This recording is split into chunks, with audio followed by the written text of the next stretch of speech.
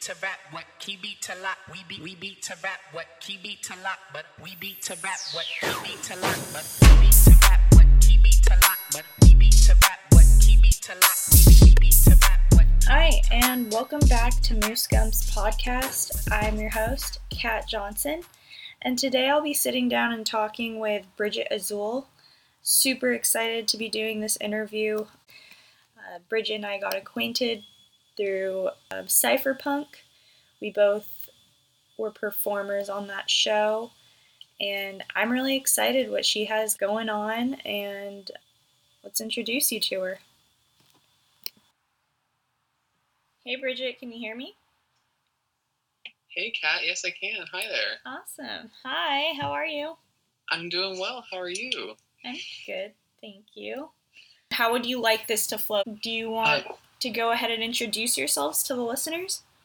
Sure, yeah, I can go ahead and introduce myself and just kind of give a quick little background of who I am and what I'm about real quick, if that's an easy way to get going. Let's jump right in. Well, my name is Bridget Azul, and I am a Dallas-based drag queen.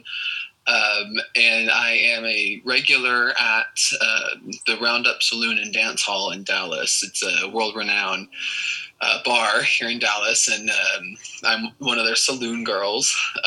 Normally, when it's not, pandemic times, I would normally be there at least twice a week doing shows.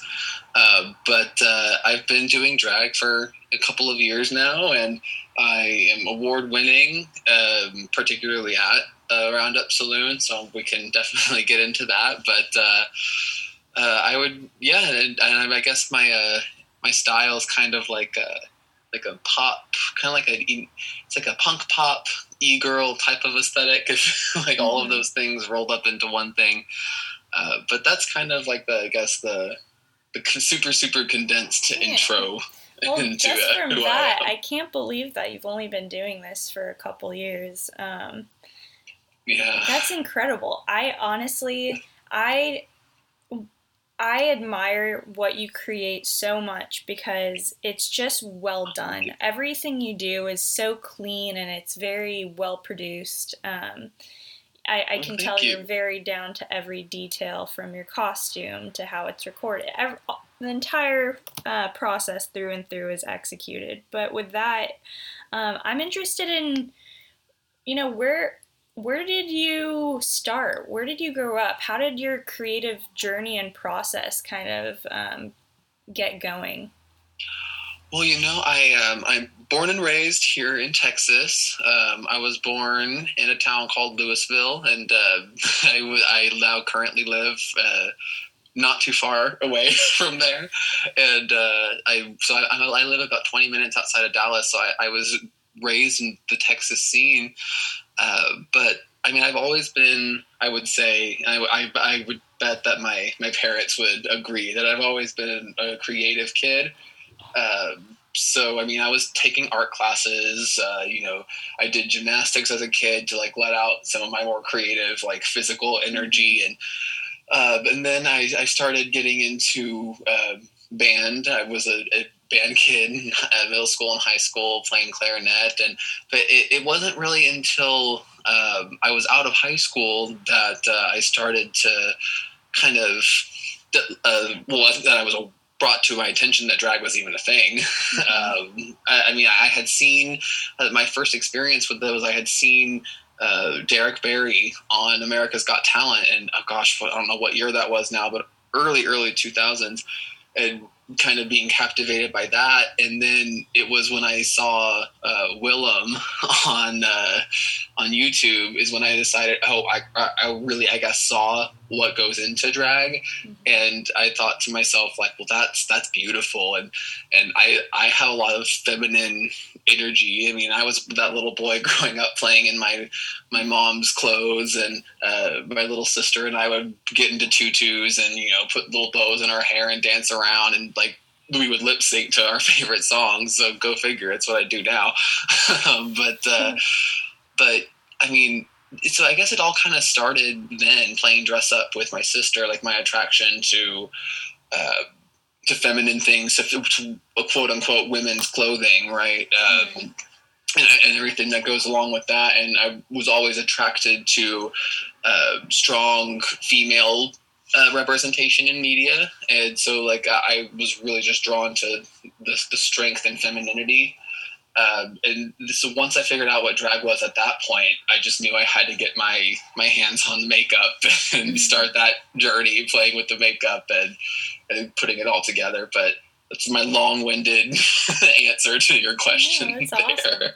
And that's another thing, while you were delving into that, I was thinking, like even before you mentioned it, like confidence in your, you're a confident person. I'm just flat out going to put it out there. And that's something that I really, really admire. Tell me, has that confidence always been there, or you talked a little bit about like these women in media that you looked up to. Who are some of those women? I'm interested. Oh yeah, absolutely. And no, the confidence. Thank you for saying that. I really appreciate that, because it's something that I've really had to work on. So thank you. And so it wasn't always there, but because I was closeted all the way up until I was 19. So I was a sophomore, and I'm 25 now. So I was a sophomore in college when I came out. So I mean, I never really identified with the males that I saw on screen, but like the very first woman that I looked up to in media was Vanessa Carlton. Believe it or not, she had that one hit wonder that everybody heard about, 1,000 Miles. It was on the White Chicks movie, and everyone like knew her from there. But that was the very first CD that I ever owned, was her debut album, and so she was kind of my exposure to women in media. But of course, before I was exposed to her, my parents were huge country fans, so I was exposed, of course, to Dolly Parton, and Shania Twain was one of the big ones that I latched onto as a small child. But the big one that really is kind of still to this day as my idol is Lady Gaga. I even have Born This Way tattooed on my arm, and along with like a little unicorn to symbolize her. So she was the one that like really showed me what confidence looks like, and how beautiful it can be. That paired with such just fierce feminine energy that I've always been so drawn to it. So seeing that in somebody and who was also advocating for queer people, and saying that it's okay and it's beautiful, that she's the big one for me. My big female icon there. Those are all really, I looked up to Shania Twain. Driving in my mom's car, she was always playing Shania Twain, and of course Lady Gaga, Queen, definitely. Yeah. Yeah, that's so. Let's see. So let's talk a little bit about how come.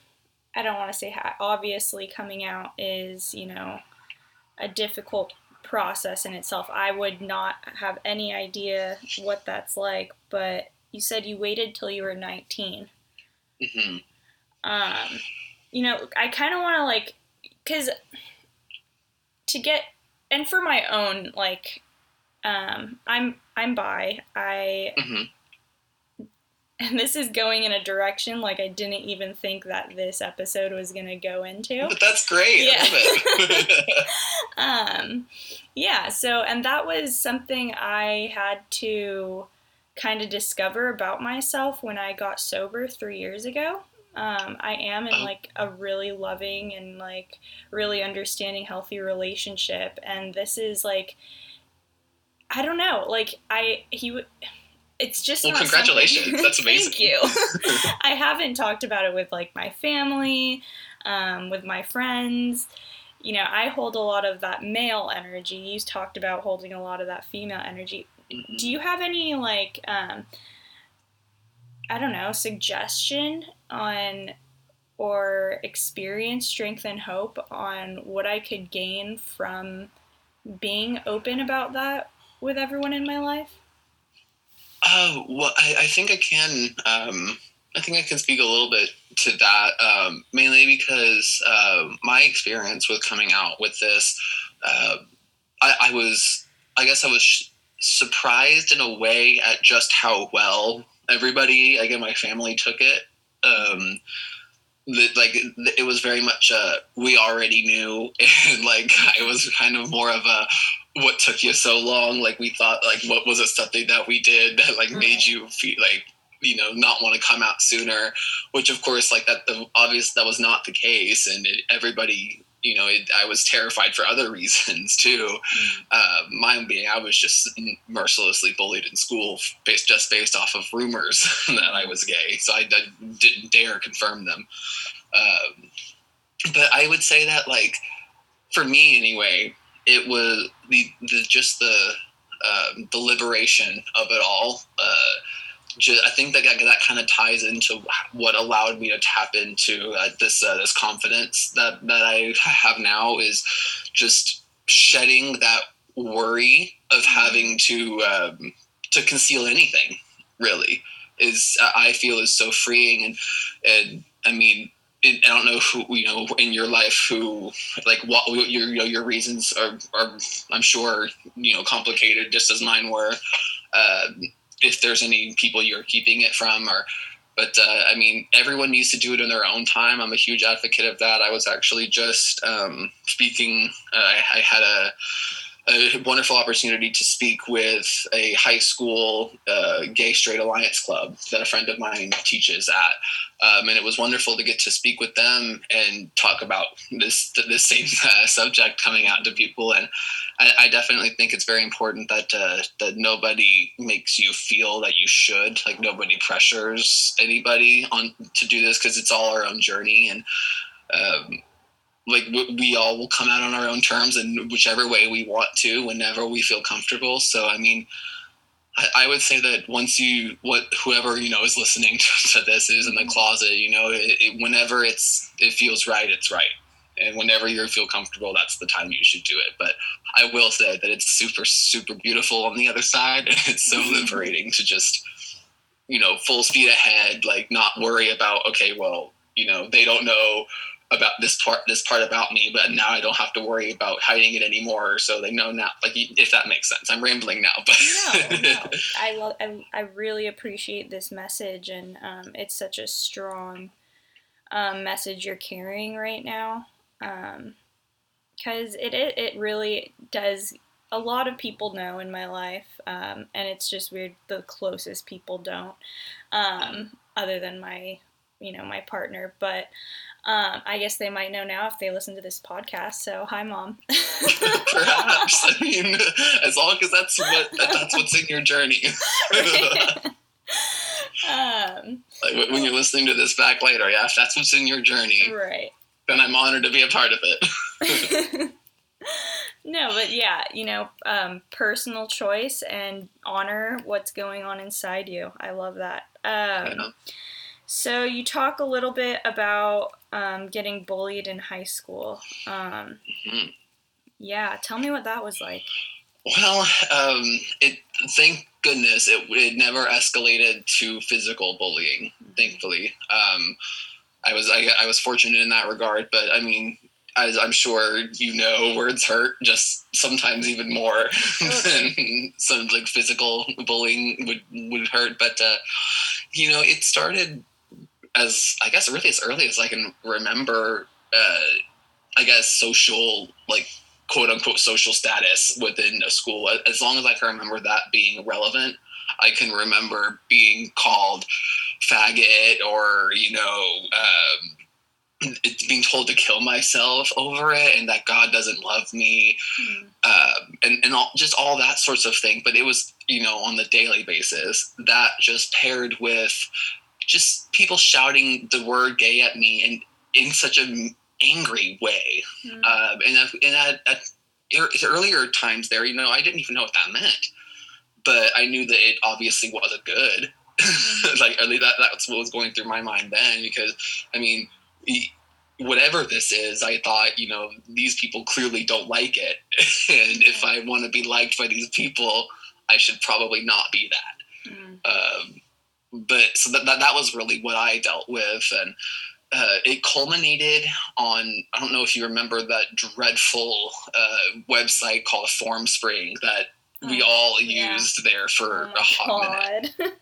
Oh my goodness. I had one for 10 minutes and it was flooded with like faggot, kill yourself and all of that. And, within 10 minutes I, drawn to tears and had to delete this FormSpring. And so that's the kind of bullying that I faced.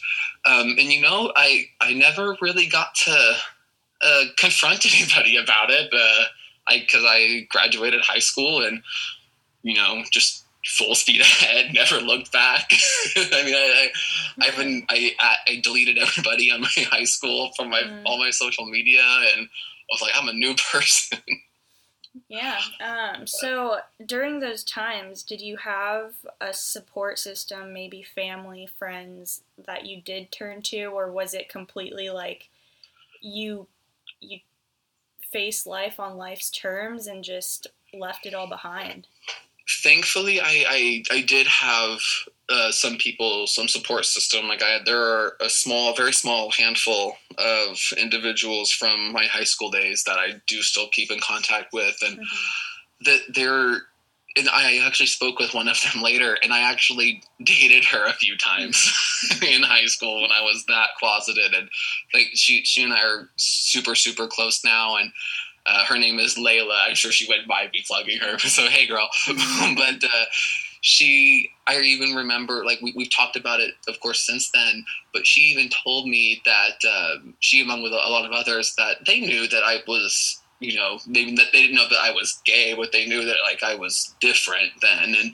And what she told me later on was that whenever people would spread that rumor, or if it got around to her, she would deny it, even though, she in her heart of hearts knew, what I was about. She would do it to defend me, because she told me later that she was that's not my place. She goes, if you want him to be in the closet, then that's fine. You can be in there, and we'll be here when you get out. So I'm very fortunate that thankfully I had my small group of people. And they all know who they are. I still got them in my phone, and we still talk every now and again. Some of us more often than others, but I am grateful that I wasn't alone. And I know that there are so many that go through something similar or even worse than what I went through. And they did it alone. And I can't even imagine that. So I was fortunate enough to, and of course my family was very, very supportive. I mean, I don't want that to be misconstrued in any way. That my immediate family has never been anything but wonderful and supportive. Even now, through all of my art and drag and all of that. No, I didn't come out to them, of course, until I did with everybody else. But again, I think that they knew and were just kind of like when he's ready. So. Yeah, I wasn't alone, thankfully. Good. Yeah, I think it's so important, and that's a huge reason why my art really took a turn to really, be there for. Life is just hard, man, and it's like you can say that again. For a while, art that hardness in high school, that kind of fueled the flame in my art when I was doing painting and visual art, stuff like that. There's a lot of dark subject there, but when I look at your art, it's vibrant, it's beautiful, it's colorful, it shows a story in itself that you've overcome. It's you're just confident, and you would never know. I think while a lot of what that is that my body of work, at least drag related, I didn't begin doing that until I was in such a better place in my life. I didn't even conceive Bridget until I was already out. I had already been with my boyfriend for at the time, I guess we were together for 3 years then, and we've been together for 5 now. So I was happier than I'd ever been when I started doing this art. Mm-hmm. So I don't think that, I've had any sort of, maybe now there's been some more negative things creeping in with the world happening around us, but I try to keep it light and happy to make myself happy. Yes, yes, it's a mindset. So let's talk about the birth of Bridget Azul, or was it a spur of the moment idea? Was it a slow coming thing? It was kind of a slow burn. What it was I remember thinking back. I was playing through some old video games, and the video game that had it was called Portal Runner on PlayStation 2. If you ever played that, they were all like little toys that you played as. You played as a little army woman. But the villain of that story was a little fashion doll named Bridget Blue, and I actually cosplayed as her. I'll have to try to find a photo and send it to you now after we're done with this. But I cosplayed as her, but much later on. But I thought that she was fabulous, and she looked like a drag queen. And she had this tiny waist and these big hips and bright red lips and purple hair. I just thought she was fabulous. And so that's when I had the idea. Like when I went back and started playing those games again as an adult, that I thought, if I'm gonna try to do this drag thing, or maybe if I ever want to think about doing it, this is kind of what I want to do. This is who I want to model her after. Thing was, at the time, I was severely overweight at that time. And in my head, I had a very, very specific idea for what I wanted her to look like. And I told myself, okay, you know what? I'm going to use this as a swift kick in my ass, and then I'm going to give myself. And I didn't let myself do Bridget for the first time. And I was like, okay, I'm not going to let myself be her until I can get my health in order so that I can be her. I don't want her to look like anything else but with this image I have in my head. And so over the next, year or so, I think, or 6 months or so, I ended up dropping 90 pounds total. And I was like, okay, yep, it's time to be Bridget now. And of course, all that time I was trying to play with makeup and work on my face a little bit. But it was once all that happened, I was like, okay, it's time. She can come out now.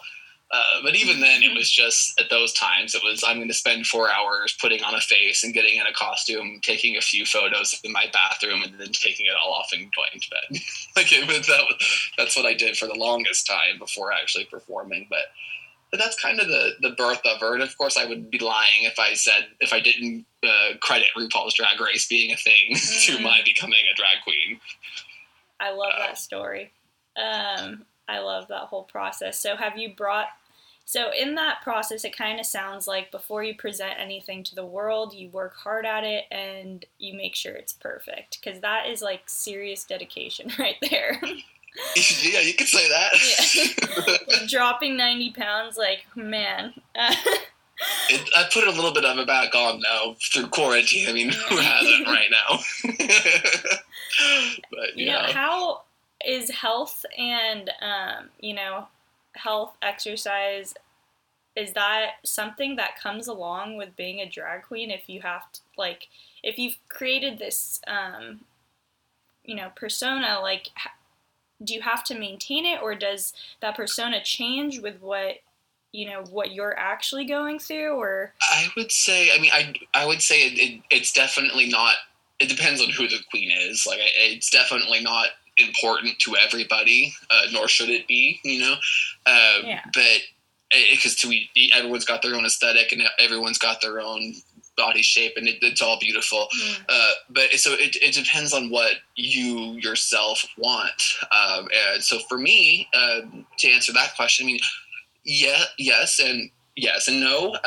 Yes and no. Excuse me, that was weird.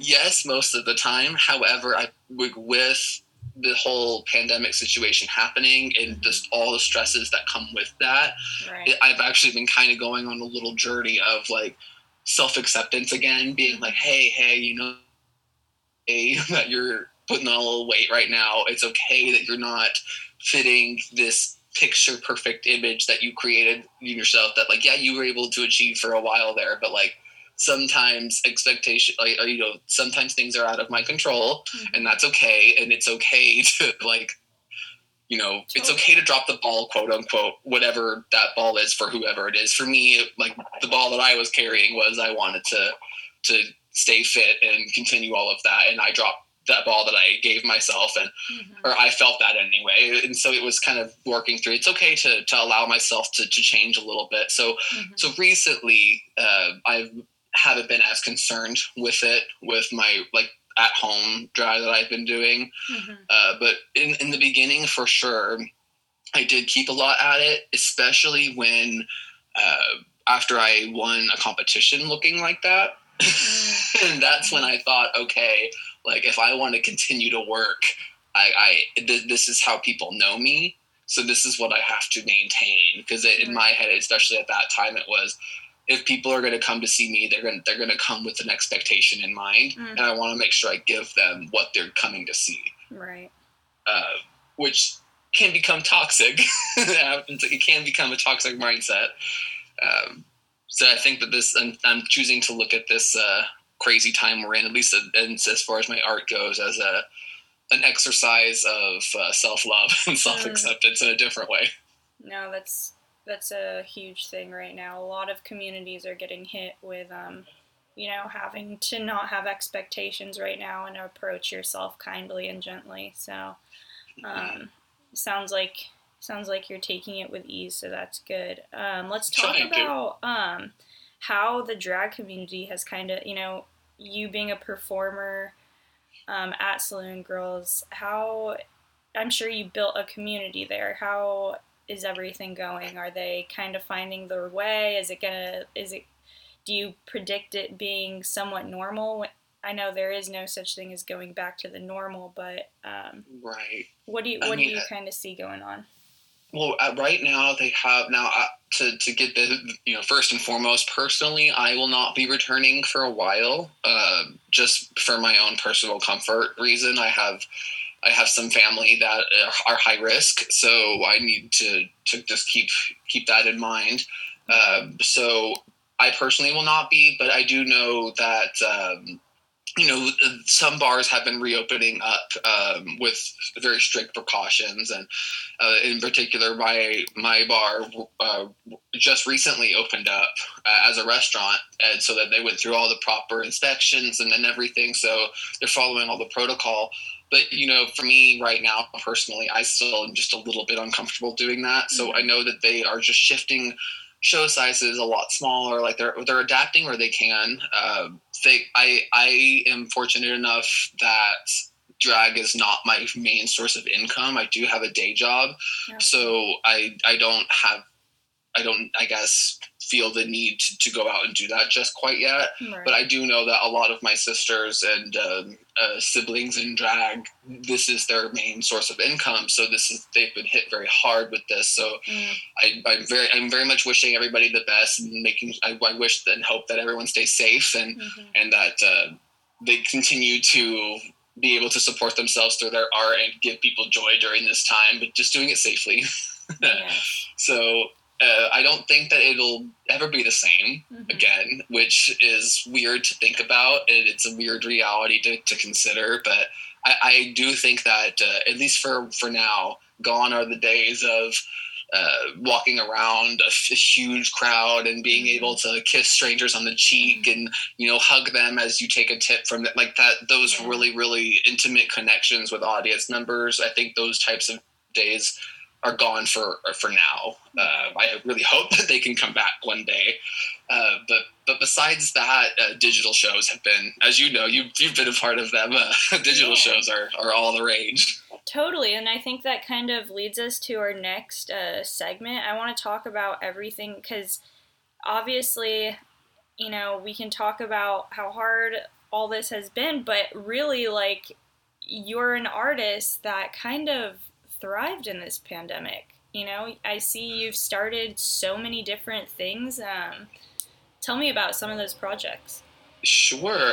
Well, I love this actually because this time it's allowing me to flex muscles that I don't normally get to flex within my art here, my drag, because I have a degree in film and like media, and so I I know how to, and in my day, part of what my day job is making training videos for a corporation. So I make these little video projects. I went to school for it. I do it as my day job. So when that kind of became the vehicle of drag for right now, I was very excited because I just thought like, oh, wow, okay, like there are so many other things that I can do through the medium of video than I can do on stage.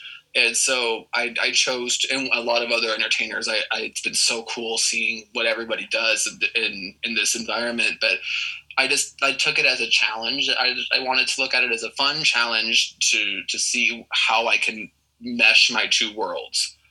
Because while I was going to school really focusing on the creative video aspect of things, Bridget wasn't really a thing then. And so it's fun now that she is a thing. I can put her into all of that other skill set that I have. So it's fun blending versions of art. But yet you mentioned I've been starting a lot of projects, and right now I'm a little bit, I'm a little bit laggy on some of them because my day job has gotten very busy. But I've been a part of many digital shows, which have been super fun. Those are super fun because I could just work on my video, send it in, and on show night, be in my pajamas with my popcorn, just watching along with everyone else, and that's always fun. But I do also have a YouTube channel that I started a show that I'm calling Bridget Bitches, where, I just I've been loving all of the commentary and like Let's React videos on YouTube. And I just thought like, hey, like I'm already talking to my TV, like with them anyway. I may as well just like get into drag and just do this in front of a camera instead. And maybe someone else can get some enjoyment out of it as much as I am just talking to my screen. So I started doing that as well. And I'll be covering like games, movies, drag related things, TV shows, all that noise. So pardon me, but I got 2 episodes of that done, and I'm hoping to get back to that soon.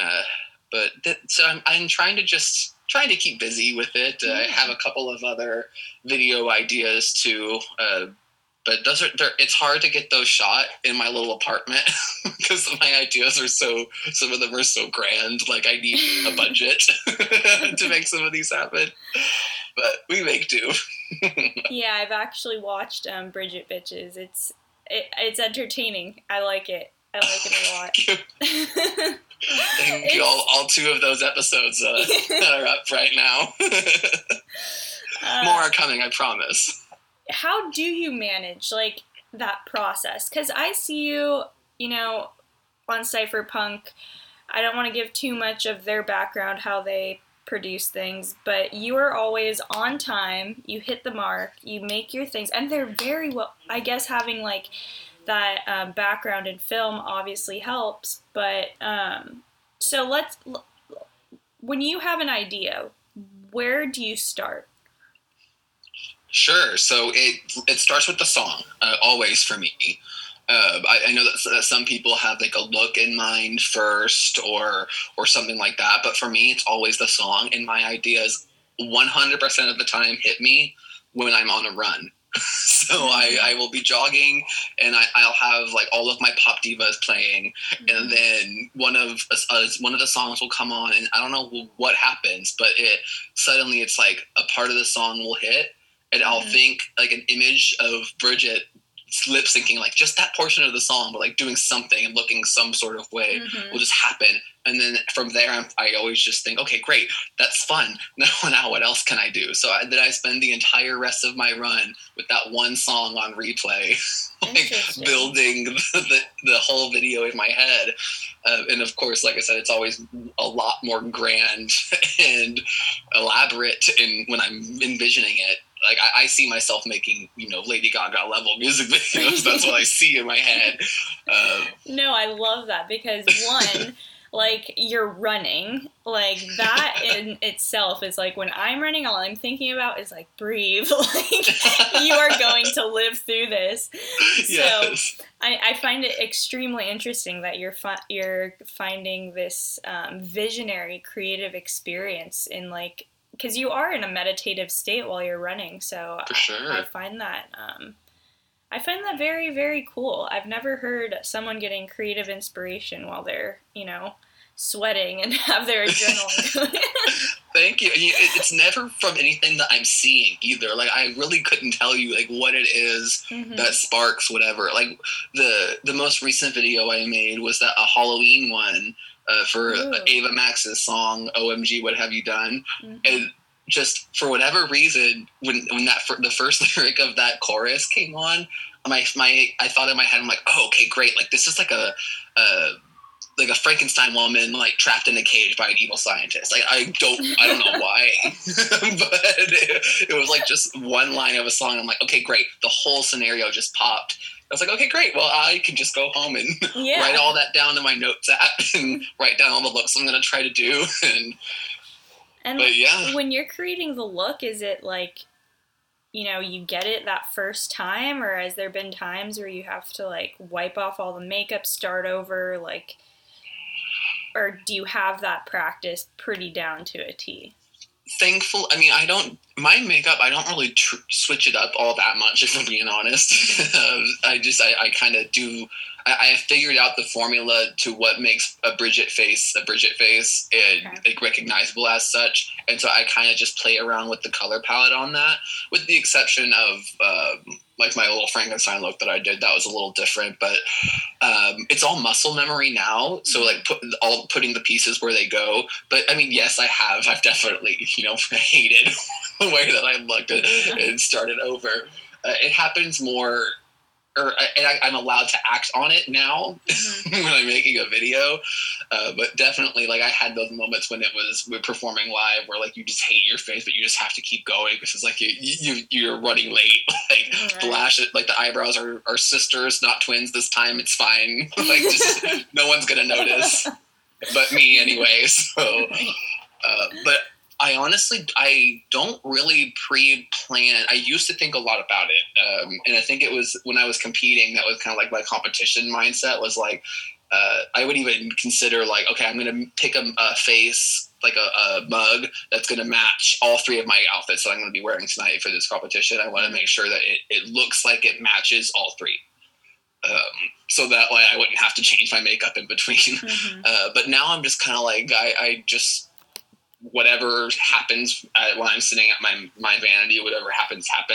I have like the general idea of like what I'm going to wear. But as far as the whole look goes, when I get first like struck with whatever I want it to be, it always is a little something, again, more elaborate than what it ends up being, because I have champagne tastes on a wine budget or whatever, on a beer budget, whatever the saying is. So I always then will kind of cross-reference what I see in my head with what's in my closet, and then kind of mix and match. I invest in a lot of separates, so I try to use that to kind of allow myself to make double the amount of outfits. Or if that doesn't even work, if I still don't have anything, that's when I look to like just something from online stores somewhere. Wow, you are really incredible. Like, Thank you. There are so many layers there, and you know what? Every time I talk and do this with people in the drag community, there's just so many layers to drag, and it's like it's performance, it's costumes, it's makeup, it's wigs, it's oh my gosh, like yeah. You're so right.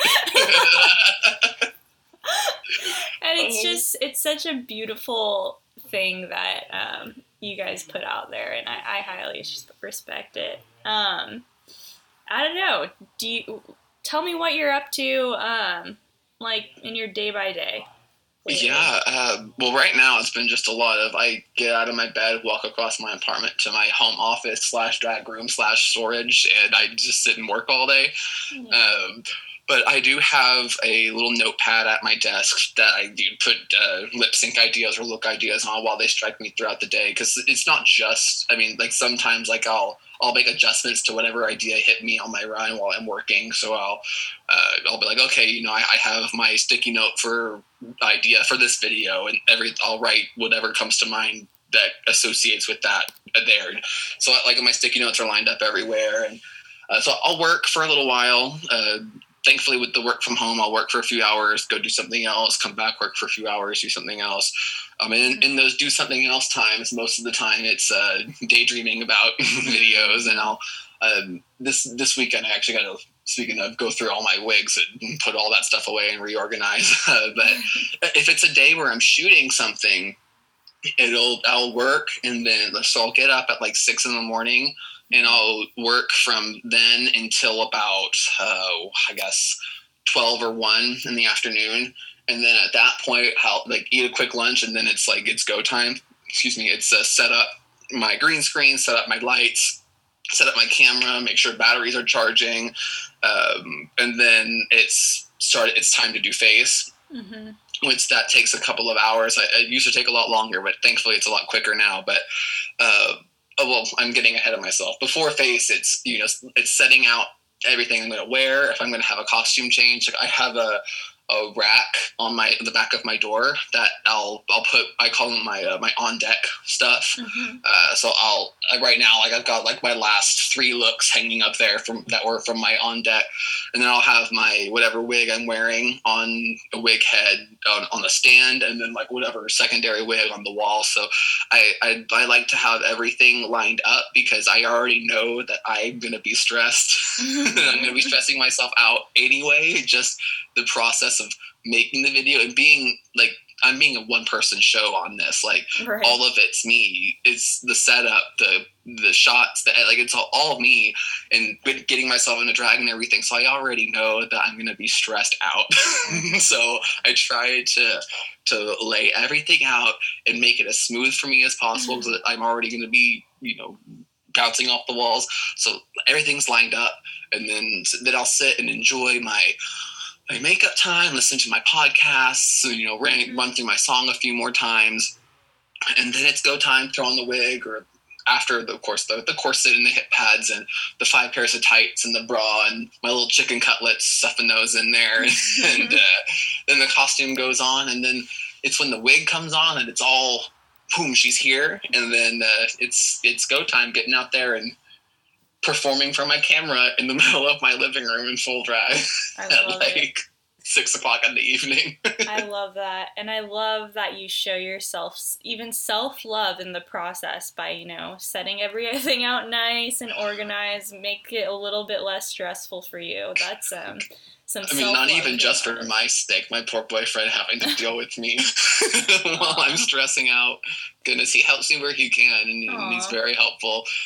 He actually has done a lot of my outfits even. Like, he's very hands-on. And the House of Azul is what I call my team that helps me. It consists of my boyfriend Ethan and my little sister, my biological little sister, Delaney, and then our wonderful friend Kelby, and and my mom. Of course, she would hate if I didn't say that she was in it, because of course she's in it. But my team helps a lot. But yeah, that's a whole tangent that I'm going on. But yeah, I try to keep myself as stress-free as possible during the video filming time. That's really cool that everyone likes to play a part in your art. I can't say, like, I've kept my art. It was like such a personal thing. Like, this is my art, right? Like, this is what I do. And that's my old way of thinking. But it's so much more full of love when you get to share it and let people be a part of it. Yeah, and that's fine to keep your art to yourself. Of course, like we were talking about earlier, it's everyone's journey. I feel like your artistic journey is just yours as well. So when you're ready to share it, you're ready to share it. Yeah. Which, I was looking through some of your videos, and what you can do with that hula hoop blows my mind. Thank you. That stuff is so cool. Yeah, I don't know, that whole hula hooping thing, that was a tool that helped me get through my high school years. So, obviously, you're an artist, you had your thing, like, that tool was just, it really kept me sane when I felt like I was going insane. So, yeah, I'm absolutely. I'm starting to share that with the community and running hula hoop classes, which I'm proud to be doing, but... So glad. Thank you. That's great.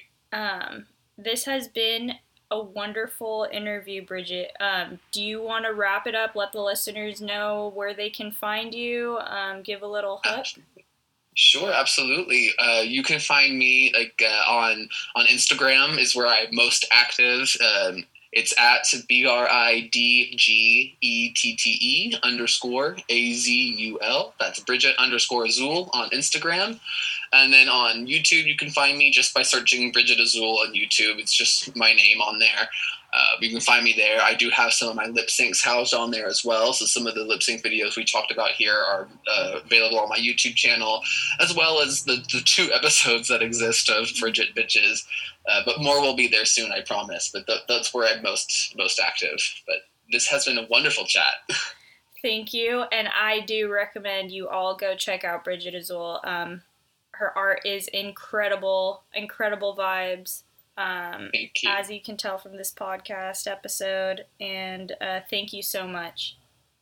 Thank you. And I just want to say thank you again to my listeners. If you'd like to support this podcast, please hit the subscribe button and share with anyone you think would enjoy these episodes as well. You can also follow me at Moose Gumps on Instagram, where I post some of my latest projects, personal art, and of course, release updates for the podcast. Thanks again for listening. Keep creating.